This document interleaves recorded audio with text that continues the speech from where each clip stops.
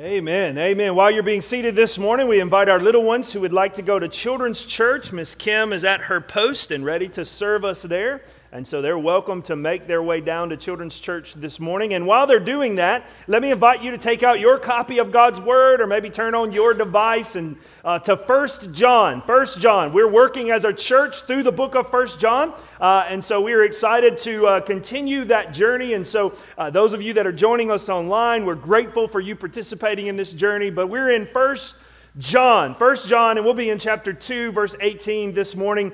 And so while you're turning there, one of the things that I've had the privilege to do, and I know many of you have as well, is travel to other countries, to other cultures, to other settings. And whenever you travel to other cultures or other settings, there's a couple of things that you need to understand or come in grips with to make your travel better.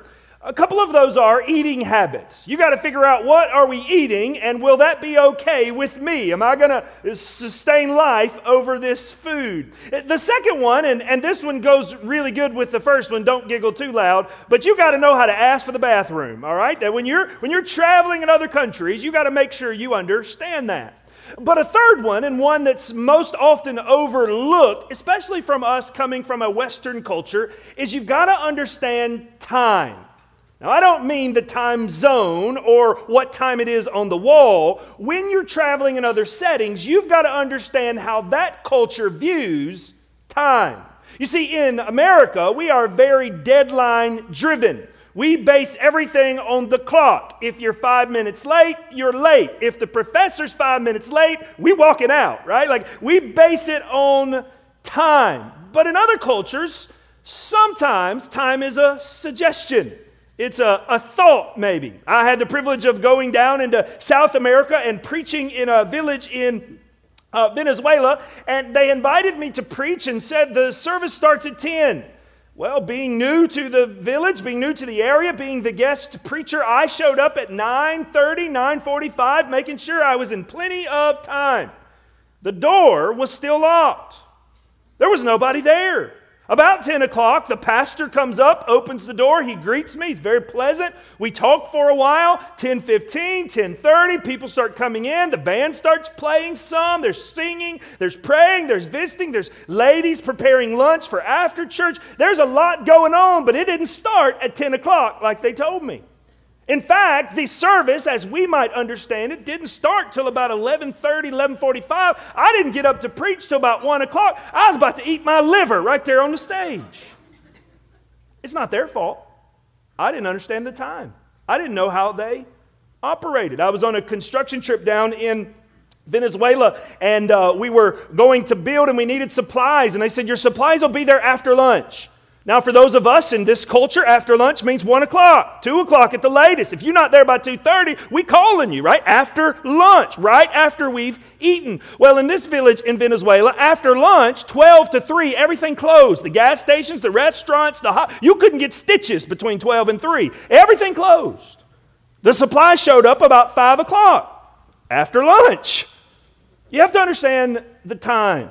This morning, if you were to look in verse 18 of 1 John chapter 2, here's what John will say. We're in the last hour. Now, he's not talking about the clock on the wall. He's not counting down 60 minutes. He's wanting us to see the time and understand it not as we would view it on the wall, but as God views time. He's drawing us into a conversation, and he's saying, church, listen, the time is at hand. Know the season. He's not asking us to define the chronological clock. He's asking us to see the spiritual clock. He's asking us to see God's clock. And he draws us in and he says, church, we're in the last hour. We might say it something like this: it's nearing sunset. The day is drawing to an end. We find ourselves closing in on the finish line. He will say to us in verse 18, you know we're in the last hour. John will draw us into this conversation of the last hour in order to warn us. in order to give us some perspective on what is coming and what we can expect because we're in the last hour. He will use this term in this idea that there is a cosmic battle between good and evil. There is a world between the devil and God that is fighting, and make no mistake, and we'll get there in a moment, the war is over, God has won, but the battle is still going. And we are in the midst of it. And as we draw to the end of the war, as we draw to the moment where Christ will make everything right, John is warning us and saying it's going to get worse before it gets better. There will be problems before Christ comes. And so what John is doing is he is soberly looking at us, grabbing us by the ears, as my grandmother would say, and saying, look at the clock. Stare at the time. Understand what's going on. Join me in your copy of God's Word in 1 John chapter 2, starting in verse 18. Children, it is the last hour, as you have heard, that the Antichrist is coming. So now many Antichrists have come. Therefore, know that it is the last hour. Verse 19. They went out from us, but they were not of us. For if they had been with us, they would have continued with us. But they went out, that it might become plain that they are not of us. But you have been anointed by the Holy One. You will have all knowledge. I write to you not because you do not know the truth, but because you know it, and because no lie is of the truth. Who is the liar but he who denies that Jesus is the Christ? This is the Antichrist. He who denies the Father and the Son. No one who denies the Son has the Father. Whoever confesses the Son has the Father also. Verse 24. Let what you heard from the beginning abide in you. If what you have heard from the beginning abides in you, then you too shall abide in the Son and in the Father. And this is the promise that He made to us, eternal life. I write these things to you about those who are trying to deceive you. But the anointing that you receive from Him abides in you, and you have no need that anyone should teach you. But as His anointing teaches you about everything, and is true, and is no lie, just as it has been taught to you, abide in Him. Let's pray together, church family. Lord, help us see the time. Help us, Lord, have an urgency and an understanding of where we are in your clock of eternity. God, help us to realize that it's not about today or tomorrow. It's not about minutes on the watch. It's about how you view time. God, help us. Help us see with heavenly perspective where we are on the calendar. Father, I pray this morning as we walk through this text, we'll be reminded that because we're nearing the end, because we're nearing the moment of your return, that the war is raging, that Satan will sling all that he can at at your church, at your people, that he will continue to try to steal, kill, and destroy, that Father, we must stand our ground. We must hold to the truth. We must persevere in the Spirit. Help us, Lord. Help us. Father, many of us walk in this room not giving much thought to the last hour, not giving much thought to the battle that rages around us. We are so consumed with our to-do list and our school and work and mowing the grass that we forget that there is a spiritual realm, that there is a battle, that there is an end that's coming, that Christ is around the corner.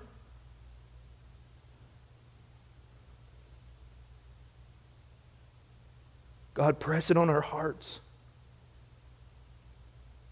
Give us an urgency, Lord. We ask in Jesus' name, amen. I was once discussing with Danny Aiken, the president of Southeastern Seminary, about preaching, and he said, Corey, there's one topic that when I announce I'm preaching on always draws a crowd. He said, the last days, the end times. Whenever people start to talk about the end times, believers particularly, but also those that are in and around the church are curious about what will happen. Most of us draw our theology from the end times based on what some preacher said or some really, really bad movie starring Kirk Cameron. The idea is, if you don't know about it, Google it, all right? The idea is that we don't really understand a lot of it, and there's a lot of speculation. And let me just for a moment say that there are usually two errors that happen to believers when we think about the end times, the time when the Lord will return. There's usually two errors that take place. The first error is we think too much about it. And by that, I simply mean we fall for conspiracy theories. We find those men or women who live their life combing through the Bible, and somehow or another they've read the Bible, they've added up the number of verses, they subtract them from the date, they check the sun and the moon, and they tell you exactly when Jesus will return. My Hebrew professor would call that baloney, hogwash in the Greek, right? It doesn't make sense, but we spend too much time over it. We comb over it. We're told that every shade of the sky means something. We're supposed to study moons because apparently they bleed, right? And we're supposed to know what that means. That we see people with charts and things. We get consumed by this idea that the Lord is coming back. I saw one person the other day was reading some article and they were talking about how masks and vaccinations are the mark of the beast. Brothers and sisters, if you've come to that conclusion, you've not read your Bible, all right? That's foolishness. But we get caught up in it and we find ourselves being thrown in that direction. But the second error is probably even more prevalent. And that's simply this: we don't think about it at all. We don't have an urgency about the fact that Jesus is returning at any moment. And even if Jesus lingers, one day you'll stand before God. And so we don't have an urgency. We don't think enough about it. We don't let it inform our decision. We don't wake up thinking this might be the day. And so, brothers and sisters, this morning as I look out over this church, here's what I want to press in on you. I don't want to get lost in the conspiracy theories of what the end times will be. I want to get lost in this idea. There is an urgency that Christ is around the corner.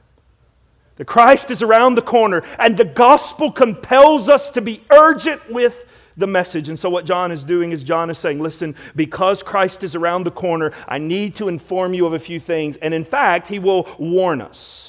He will warn us that because Christ is around the corner, great deception will try to come into the church. Great problems will come into the church. Why? Because Satan is throwing, as my mother would say, everything in the kitchen sink at us, right? That Jesus is around the corner. He's about to be banished forever. And so therefore, like a wounded animal, he is chomping at the bit to harm everyone he can and destroy their happiness in the Lord. And so what John does in John chapter 2, starting in verse 18, is he gives us guidance against deception. He warns us about what will come into the church in these last hours, what we will face as believers. And in this warning, he gives us kind of three ideas or three truths in how to fight this deception, what we must do to guard against being deceived. So let me give those to you this morning. Number one, to guard against deception, we must watch out for false teachers. We must watch out for false teachers. We must watch out for those who would twist the name of Jesus. Let me show you what I mean. Look with me at verse 18 first. Let's hear John's love. Notice how he starts the word. He says children. Your Bible might even say little children or beloved. That's a term of affection. John is writing to people he loves. He cares about them. He's warning them because it's a good thing. Any of us who have children or grandchildren, any of us who care for someone else, we know that warning can be a good thing. We warn them not to do something that's dangerous. And so what John is doing is he's warning the church because he loves them. Now notice how he warns them. Look with me at the text. Let's see the words together. Verse 18, children, it is the last hour. In our modern terminology, we might say we're in the home stretch or the fourth quarter has started. We find ourselves nearing the day of the Lord's return. Now, let me understand with you this theological idea of last hour. Some of the New Testament writers would say last days, but here is the goal. Here's the idea. Please don't miss this so you understand where we are in the unfolding of history. Jesus Christ came and walked this earth and defeated Satan, death, hell, and the grave by dying on the cross and being buried and resurrecting from that tomb. And from that very moment, the death blow of Satan was delivered. The start, if you will, of the end times began there. As he ascended into heaven, he tells his disciples, just as you saw him leave through the angel, he will return. And so listen now, everything in Scripture has unfolded. We had the prophets, we had the coming of the Messiah, we had the Messiah telling us of the gospel, we had the Messiah telling us he will return, we have the Messiah looking at the church and saying, until I return, here's what you are to be doing. And so now the stage is set, we're in the last hour, we've kicked it off, and the Lord can return at any moment. And so we find that when Jesus ascended into heaven, the clock for his descension had begun. So John says we're in this last hour. Now, I understand the irony John says we're in the last hour, and it's been 2,000 years since he wrote this. I understand the irony of that. I understand that we're in the last hour, and people have come and gone for centuries after centuries after centuries. But listen now, make no mistake, God is not combined into time. God is not controlled by time. And you might find yourself saying, well, I've heard this before, but it won't happen to me. You don't know God's timing. You don't know God's ways. So, brothers and sisters, would it not be wise for us to wake up each day thinking, this is the last minute of the last hour. This is the last moment of the last hour. I'm not sure if it'll be in my lifetime. I'm not sure if it'll be in my children's lifetime. I'm not sure if it'll be in their great-great-great-great-grandchildren's lifetime. But I know this, in the eternity that is God, these last hours are fleeting. They are small. And so, we must be willing to understand that we're in this moment of urgency. Now, what does he tell us here? Here's where we get into some of this idea of what we're bound to see. Look at verse 18. He actually gives a circular argument.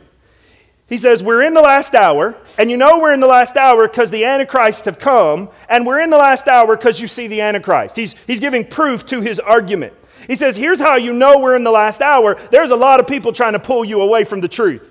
There's a lot of people trying to get you to move away from God, move away from Christ. You can see one of the proofs that we're in this end time, this last hour, because there are those who are working against the very Jesus that's about to return. There are those who are trying to deceive all along the way. Notice what he says in verse 18. As you know, as you have heard, the Antichrist. Now, he means there the one. He says Antichrist is coming. That means the one. Paul would refer to him in Thessalonians as a man of lawlessness. Revelation 13 would call him a beast that is known by 666. We understand a little bit of that. But he says there's one coming. There is an Antichrist that will set himself up as God and rule over the world and try to convince people to follow him. But then notice the second part, and here's where we land today. So now many Antichrists have come. He says, brothers and sisters, you know we're in the end times because there are so many people fighting against Jesus. You know we're nearing the end because there are so many people that are adamantly against the Savior. You know it must be soon that He's returning because they're working so hard to convince you that He's not coming. They're working so hard to convince you that it's not true. They're working so hard to convince you that you don't need this Jesus. He says, you know it must be true that we're in this last hour because the forces are against them. We see this in any area of our life. We understand that when something is going good, there will be those that will attack it. When we see the name of Christ and the glory of Christ coming soon, now we know that Satan is working to pull it away. And so he says there are many antichrists that have come into the world. Look with me at that word antichrist. It's not hard to define. It's antichrist. It are those that are against the Lord Jesus, those who have not believed Him, that have not confessed Him, but go a step further. This is not just a marker for unbelievers. There are many unbelievers in the world that are indifferent to Christ, and unfortunately and painstakingly, there are many unbelievers in the world that don't even know of Christ. What he is describing here are those that have heard the truth of Christ and decided to disobey, to deny, or to walk away.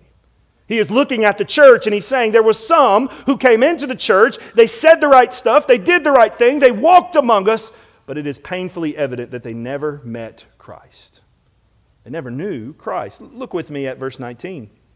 Here is the evidence. They went out from us, but they were not of us. For if they had been of us, they would have continued with us. But they went out that it might become plain they were not of us. They were against us. They were those who were working against Jesus. They were denying Jesus. Now, John has picked this up earlier in the text. If you were to go back up in chapter 2 and in chapter 1, what he's talking about is something happened to this church, probably here in Ephesus, where a group of cessationists have walked away. They've left the church. And they left the church because they denied the deity and the full manhood of Christ. They did not confirm or believe or attest to that Jesus was fully God and fully man. And so John says they preached a different gospel. And because they preached a different gospel, it was clear they could not stay with us. They could not walk with us. And so they left us, and them leaving us is proof that they were following the wrong gospel. Now let us just take a side note there real quickly. Let me give you some truth here. If you believe the real Jesus, you'll be with real Jesus' family. If you love Jesus, you'll be with Jesus' family. You'll be with the church. You'll be with the people of God. You'll want to commune with them. But the evidence that they didn't really love Jesus was seen in the fact that they didn't care nothing about being with Jesus' people. And they walked away. They moved on from the text. So he says they are the Antichrist. You might say, well, John's being ugly. In fact, this word here is really only found in John's writing. He kind of coined the word Antichrist. He kind of made that up to show those that were against the Christ. But it's not uncommon. Jesus would say in the Sermon on the Mount, there will be wolves that will come in disguised as sheep, but they're not of us. They're not teaching the truth. You think calling somebody a wolf's bad? Listen to what Paul calls them in Acts chapter 13, verse 9. It says this, Paul, filled with the Holy Spirit, looked intently at him and said, "You son of the devil." Come on, Paul, tell us how you feel, right? Like, why don't you tell us what you're thinking, Paul? "You son of the devil, you enemy of all righteousness, full of all deceit and villainy, you will not stop making crooked the straight paths of the Lord." Now, Paul, in all of his zeal and muster, looks at one who's come into the church and taught something opposite of Jesus Christ, God in the flesh, death, burial, and resurrection, and he says, if you teach that, you are a son of the devil. You are not part of us. You are not with us. You are anti-Christ. Now, brothers and sisters, let us for just a moment think to ourselves why this matters to us. Why does this matter that we must be on the lookout for those who are teaching something other than the gospel? First of all, let's start with this. Unity in the church is hard. Unity in the church is hard. Right now, sitting in this room and watching online are lots of Christian believers who come from different backgrounds, different educations, different economic upbringing, different ideologies, different political parties. The church is made up of all kind of people, men and women, some from here, some from there, with different experiences, and we're all trying to pursue God. And as we pursue God, our individual taste, our individual convictions, our individual thoughts will collide with one another. We will go together. We can see this in simple ways, right? We can see this in the things that we prefer over others. We can see this in the way we choose things. Some of you want to paint your house some sort of white color because it looks pretty and pure. You obviously don't have children. Some of you want to get in your car and turn on heavy metal rock and roll where you can't understand a word. Some of you don't have hearing, right? Now, some of you are more inclined to like God's music, Patsy Cline, right? That's the idea. You know that. So, some of you cheer for one team and some of you cheer for the right team. But we understand that, right? We have, I'm being funny here, we have differences. We have differences. And in the church, unity is important, which means we have to be selfless, we have to bend without breaking, we have to give to one another. But listen now, don't miss this. John says in verses 18 and 19 that if you get Jesus wrong, there is no unity. There are some essential doctrines to the church where unity will not be held. And if you get Jesus wrong, John tells us here in verse 18 and 19, we mark them and we separate from them, for you cannot hold unity around anyone who will not unify around Christ and Christ alone. And so he presses on us that yes, there is much in the church we must fight for unity over and give up our preferences and be willing to say, I'm not sure or I don't know, but we will never give up on saying Jesus, Jesus, Jesus. And so he presses on us and he says, this is a non-negotiable doctrine. You must hold to Christ. Notice with me how he uses the terminology. Look in your verses 18 and 19. They, us. They went out from us. They were not of us. He's marking the team. He's being very clear. There are those who are with Christ and those that are not with Christ. And he is very clear to mark them, to show them, to say, this will not stand. And so let me help you for just a moment before we leave this thought, and that's simply this. How do you spot a false teacher based on this text that we read here? There's a couple things I would give you, just three ideas quickly. Number one, a false teacher will always work to separate the church. They'll always work to go out from the church. They won't stay a part of the normal church. They'll try to do something different. You can trace this all through history. You can see Joseph Smith, who had seizures and visions and decided to launch a brand new church, which is called Mormonism, a cult, not a church. We see this in the modern day where people will go out from the church and say, well, I'm tired of the church. We need something new or fresh or different. And they begin to move in a theological direction that does not match the tradition of church. And I don't mean church as in Elkdale. I mean church as in the faith that has been handed down from the apostles. But you can always notice that a false teacher will be one who will separate from the traditional doctrines that's been confessed since the apostles. They will move out from the church. The second way you can spot a false teacher is simply this. Not only will they move out from it, but they'll deny the truth of Scripture.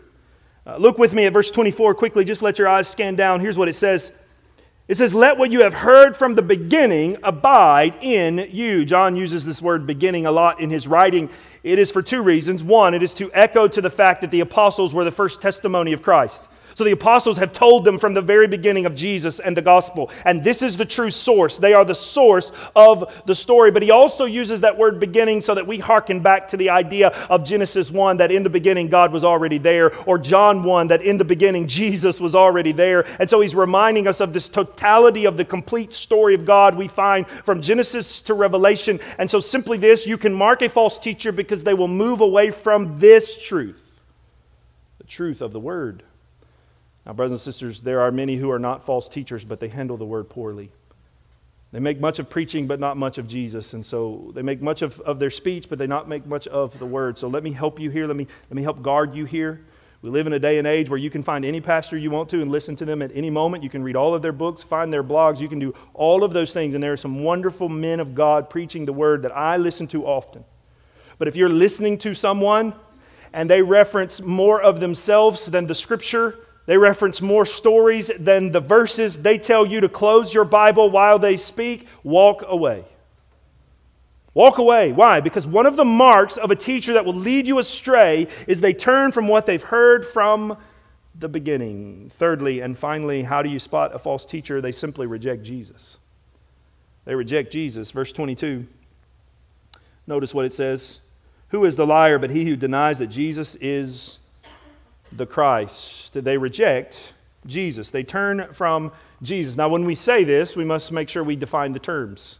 They reject the Bible Jesus, the Jesus revealed in Scripture. There are many who will claim Jesus, but they don't know the one of the Bible. We ourselves here in Selma some 10 years ago had a group move in and began to tell us how they were doing something different for the Lord. And then as you pressed and asked questions, here is the great fallacy that they would tell you. They would say to you that Jesus was a man until God touched him with the Spirit. Brothers and sisters, that's heresy.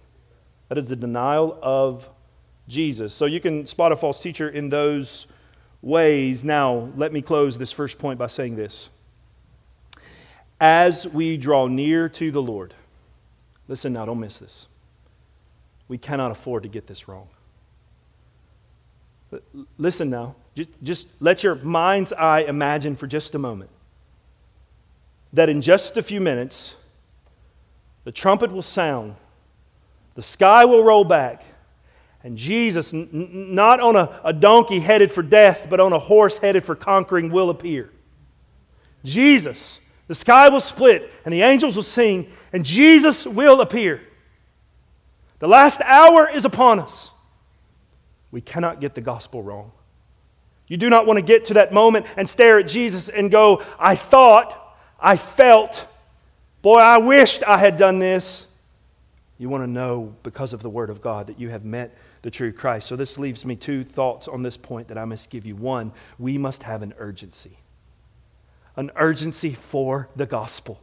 An urgency to proclaim the good news. An urgency that the last hour is here, that looming over the church is the impending return of Christ. We must have an urgency. Moms and dads, you must have an urgency for the soul care of your children. You must have an urgency for your spouse. You must have an urgency for your neighbor. You must have an urgency for the coworker. You must have an urgency for the stranger that you see in the store. You must have an urgency for the nations who've yet to hear the name of Jesus. We must have an urgency because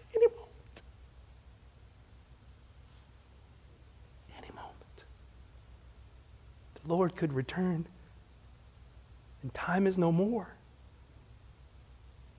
Listen to me now. Listen to me.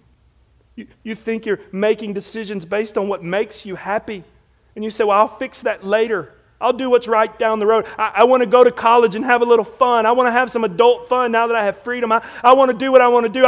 I've hit midlife. I deserve my crisis, right? You think you want to do those things. Listen to me. We're in the last hour. It could be any moment. We must have an urgency. Secondly, let me give it to you this way. Let me use the urgency to encourage you. Oh, brother or sister, we're in the last hour. We're in the last hour. That means as bad as we think the world may be, Jesus is around the corner. As tired as I am of being beat down, Jesus is around the corner. As so tired of answering the phone and saying, this one died, and this one's got cancer, and this family's broken, and this child's going crazy, as tired as I am of hearing those things, I can tell you with all encouragement, Jesus is around the corner. He's coming. So there's a great urgency and a great encouragement. We must watch out for false teachers because we can't get this wrong. Number two, and we got to move quickly, to guard against deception, we must hold fast to the truth. We must hold fast to the truth. Look with me a little bit further down. Those verses are wrong on the screen. I apologize for that. Verse 20 through 23. But you have been anointed by the Holy One. You will have knowledge. I write to you not because you do not know the truth, but because you know it, and because no lie is of the truth. Who is the liar but he who denies that Jesus is the Christ? This is the Antichrist, he who denies the Father and the Son. Verse 23, no one who denies the Father, whoever confesses the Son, has the Father also. John says in verse 21, you know the truth. You have the truth. You know it. You know the story of Christ. You know that Jesus Christ was born of man, that He's fully God and fully man, that He came as the Son of God to live under the law, to carry the curse of sin to the cross, to be crucified in our place, to feel the wrath of God poured out on sin where we should have felt the wrath of God, to be buried in our tomb, and to raise from the dead, which we could not do, in order to gain for us salvation. And by faith we are joined with Him. Therefore His death is our death, and His resurrection is our resurrection, and His eternal life is our eternal life. This is the truth of the gospel. And John says, you know it. You've heard it. I told you myself, John would say. I saw Jesus. I ran in the tomb. I know it's true. I've given you this. Hold to it. Now, why is this important? It's important for this reason. He tells us in verse 20, you have all knowledge. Now, he doesn't tell us that somehow or another when you come to Jesus, you get to stop pursuing Jesus. He's not telling us that somehow we've reached the pinnacle of our Christian education. That's not what he's doing. What he's pointing out to us is when you know Jesus, you know the story of salvation. You know the story of redemption. Therefore, now here's where it's important. You don't need someone else to give you something new or fresh. You have the story of Jesus. You have the word that's tested and true. You don't need someone coming claiming some new revelation. You have the story of the apostles written down for us so that we may know Christ. And he reminds us here that in the last days we cannot get off of this. There is an urgency in the church to be more pragmatic, to try to reach more people with flashy ways and new ideas. And there's nothing wrong with new ideas for presenting the gospel to a culture that's constantly changing. But we will never present a gospel to a culture that's not the gospel of the Bible. We'll never compromise Christ because that does them no good. To soften Jesus leads sinners to a comfortable hell, which will not be comfortable. And so therefore we must hold to this truth. And what is the truth? That Christ is the center of the gospel. The Dutch Reform writer who was a theologian, Herman Bavinck, writes it this way. He says, Christ is Christianity itself. He stands not outside of it, but the center. Without His name, person, and work, there is no Christianity left. In a word, Christ does not point out the way to salvation. He is the way itself. Now you might say, well, I believe that, Pastor. I know that's true. I know that everybody without Jesus is lost. I know that for the Muslim in Iran and for the Buddhist in Asia. I get it. For the Mormon in Utah, they need the real Jesus. I get it. Let me ask you a question. Do you know that for your spouse and your child and your neighbor and your coworker? It's easy for us to paint with a big brush all the lost people out there that don't know Jesus. But listen to me now. Just because your granddaddy's moral, just because your granddaddy drove you to church and dropped you off, if he doesn't know Jesus, he's in trouble. Just because your spouse is kind and has an old Bible on her shelf, if she doesn't know Jesus, she's in trouble. We hold to the truth and we don't budge it. Just because you show up to church week after week after week after week, if you don't know Jesus, and you don't know the truth, and the last hour is coming. The urgency must rest on our shoulders. We must hold to the truth of Jesus. Notice verse 20. I want to give you some encouragement in this. He says, but you have been anointed by the Holy One. The Holy One here would be Christ or God the Father, who, when ascended into heaven, sent down the Holy Spirit. The anointing here is the receiving of the Holy Spirit. Paul in 1 Corinthians would refer to it as being baptized in the Spirit. I want you to understand something. I want to be clear with you. When you come to the Lord Jesus Christ, you are received the Holy Spirit. Every Christian comes to Christ by the work of the Holy Spirit. You don't know Christ unless the Spirit is worked in your heart to convict you of sin and point you to the cross. And receiving Christ, the Holy Spirit is deposited, as Paul would say, into your heart. You have the Holy Spirit. Why is this important? It's important for this reason. There will be those who come into the church, who come into the culture of Christianity, and they will say, the Spirit told me, the Spirit said, or you need the Spirit, or I wish you could get the Spirit. And here's what you need to say to that person. I have Jesus, therefore I have the Spirit. I need no fresh word. I need no fresh anointing. I need nothing else from anyone other than the Word of God, the Apostles' testimony, and the Holy Spirit. Listen now, because this is prevalent in our culture in Dallas County. Listen now as I talk to you as a pastor who loves you. Moving from place to place, expecting some sinful person to give you some anointed word from God while ignoring your Bible and the very Spirit that lives inside of you is sinful. It's heretical. It is not the gospel of the apostles. The Gospels of the Apostles is that when you receive Christ, you receive the Holy Spirit. There is not a secret level to Christianity. You have the testimony of the gospel. You don't need someone to give you something different. You just need to stick to the old path of the gospel of the apostles once delivered. This is the message, brothers and sisters. So don't go looking for fresh anointing from some feeble sinner when you're holding the perfect Word of God and the Spirit of God is indwelling your heart. Hold fast to the truth. Hold fast to the truth. And might we add this? Because the Christian has the Holy Spirit, the Spirit will never lead you away from Christ. You find yourself drifting from Christ, that ain't the Spirit in your life. That's the flesh and sin warring against you. The Spirit comes to reveal Christ, to show Christ. It won't pull you away from it. You know the truth. Number 3, we must hold to the truth. And then finally, to guard against deception, we must persevere in the Spirit. This word persevere is a funny word. It's using in the term abide. Look with me at verses 24 through 27. He says, let what you heard from the beginning abide, there it is, in you. And what you heard from the beginning abides in you, when you too will abide the Son of God and the Father. And this is the promise that He has made to us, eternal life. I write these things to you about those who are trying to deceive you. But the anointing that you received from Him abides in you, and you have no need that anyone should teach you. But as His anointing teaches you about everything, and it is true, and it is not a lie, just as it has taught you, abide in Him. Now notice that word abide. Let's think about that for a moment. The word abide literally means actively staying put.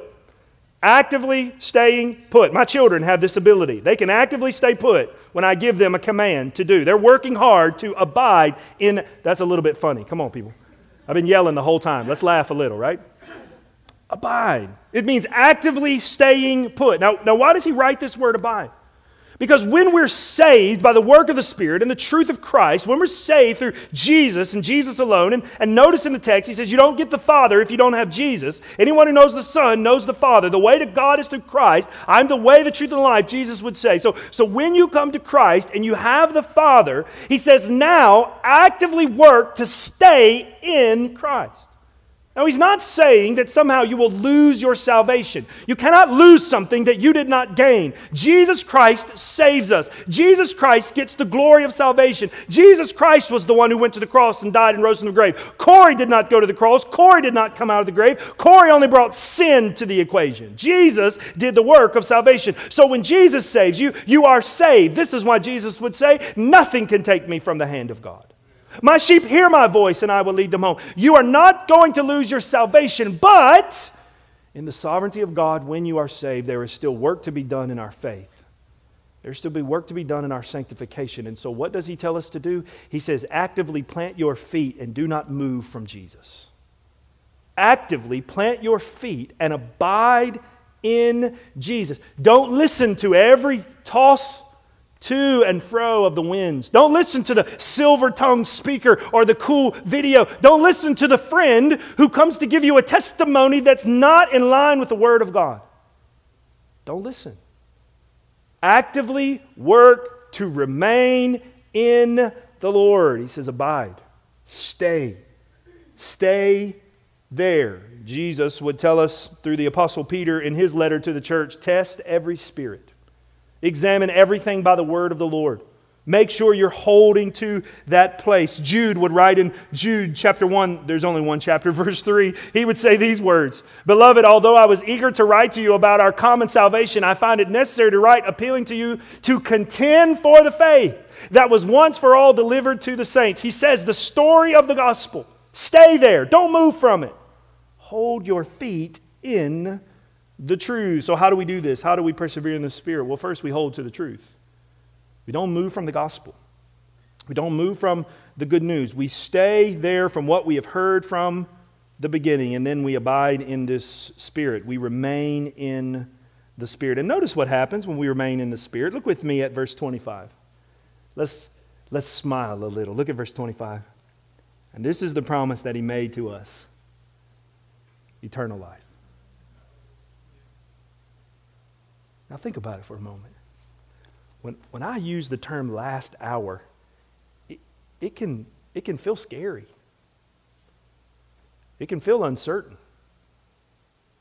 God may come back. I might see Jesus. What if He knows what I've done? What if He knows how I'm thinking? What about all the plans I've made for the next 15, 20, 30 years? This makes me feel uneasy. I'm not sure about that. Notice what He says. To the believer, to the one who has the Son and the Father, when you hear last hour, here's what you need to hear: eternal life. When you hear last hour, you need to hear forever secured at the table of the Lord. When you hear last hour, you need to hear basking in the Son of Christ in the heavenly realm where the gates are never closed, the streets are lined with gold, and the feast never ends. Where the worship of the saints goes on and on and on, where no tear is allowed and no death gets in the door. You need to hear eternal life. You know what this means? This means I don't have to be persuaded to think that all my eggs are in the baskets of politics, because I got eternal life. I don't have to put all my hope in health and wealth. Why? Because the world can throw me broke bank accounts and a riddled body. I got eternal life. I don't have to put all my joy in the family that I want, or the structure that I have, or the pleasing of the world, or the applause of a neighbor. Why? Because I got eternal life. I have put all my hope in the fact that Jesus has given me eternal life. He's blessed me for all eternity. So when I hear last hour, when I hear last days, you know what I think? Oh man, it's about to start. The celebration is about to begin. Fire up the crowd. Get the choir singing. Jesus is around the corner. Eternal life. Not death. Life. So verse 28 reminds us we should be ready. Listen to verse 28 and we'll close. And now, little children, abide in Him, so that when He appears, we may have confidence and not shrink from Him in shame as His coming. You want to know the best way to be ready for Christ? Act like He's here now. Walk with Him today. Commune with Him. Stay with Him. Because you know what will happen? If you find yourself communing with Christ on a daily basis, abiding with Christ on a regular basis, you know what will happen? When He appears, it might not be quite as big a shock. It'll just be He moved closer. It'll be that He just ended up in the same room with you. That it won't. Now, let's be real here. It's going to be a shock. But maybe not quite as big a shock, because you've already been preparing for His return. You've already cleaned the house. You've already put on the pot of coffee, if you will. You're waiting for Him to show up. Like a kid counting down Christmas. You've hung all the stockings and decorated all the tree, and you're just waiting. Why can't we do that as believers? Why can't we live our lives knowing this might be the day and I want to be prepared? I want to be ready.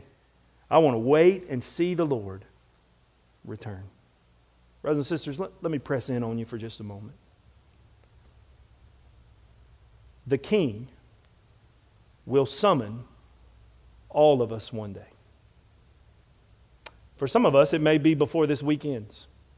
No man knows the hour. No man knows the day. Some of you may not make it to next Sunday's sermon. I may not make it to next Sunday's sermon.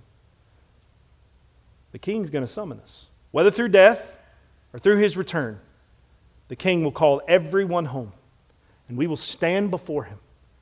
And the only way in which the King grants you eternal life is through confession of His Son, Jesus Christ.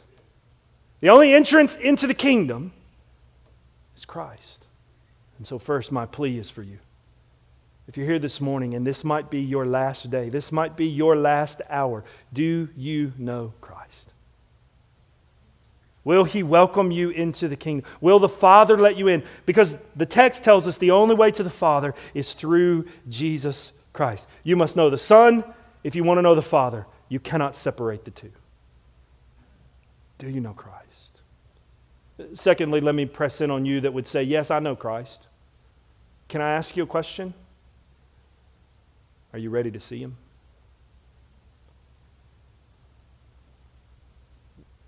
What if it was now? What if it was right now? Are you ready to see Him? Are you living a life that says, Lord Jesus, I'm ready for you to come. My house is in order. I'm living for you. I'm abiding in your word. I'm standing on your truth.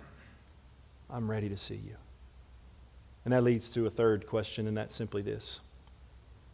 Are the people in your life ready to see Him? Have you told your children, your neighbor, your friend, that they too need Jesus, or they won't have eternal life? Let's bow our heads for a moment and contemplate those questions. The first one is an invitation. If you don't know Jesus, brother, sister, I tell you, we're in the last hour. It could be any moment. Let today be the day you come to Jesus. Maybe here this morning you say, I'm with Jesus, but I'm not living right. I'm trying to enjoy life. I'm trying to live it to the fullest. I'm trying to sow my wild oats. I'm worried about my retirement, my home, the college where I'm going to get to go and party. I'm worried about finding the right girl. I'm worried about all of these other things. Listen to me now. The most sobering thing you can do is wake up each day knowing this might be the day I see Jesus. Because I promise you, when you stand before Jesus, you won't be able to stutter and say, well, Lord, I wanted to do some other things first. Are you prepared to see Him? Christian, are you living in a way that's ready to see Him? Maybe today it's simply just you need to confess your sin. Not to me, not to someone else, though I will listen and pray for you, but you need to fall before the Savior and confess your sin. You need to change your ways. You need to work harder at abiding, at staying put in Jesus. And then finally, maybe you're here this morning and you know someone. They're not ready. You need to cry out to the Lord and pray for them. You need to beg God to save them, break their heart by the Spirit. You need to go and be a witness. Whatever the case may be, I pray this morning you will deal with this topic of the last hour. Father, in just a moment we're going to stand and sing, and now is our chance to respond. For those that are watching online, Lord, I pray that you're stirring in their heart as well. Father, for those that are in the room, some will come and need to pray at this altar. Some may need me to pray with them. Some may need to grab the hand of a brother or sister and confess their sin. Some may need to pray for a person they know that's lost in the last hours upon them. Whatever the case may be, Lord, I pray today we will feel the urgency that eternal life is around the bend. Father, bless us now as we respond in Jesus' name. Amen. Would you stand and sing with us this morning? You come, the Lord leads.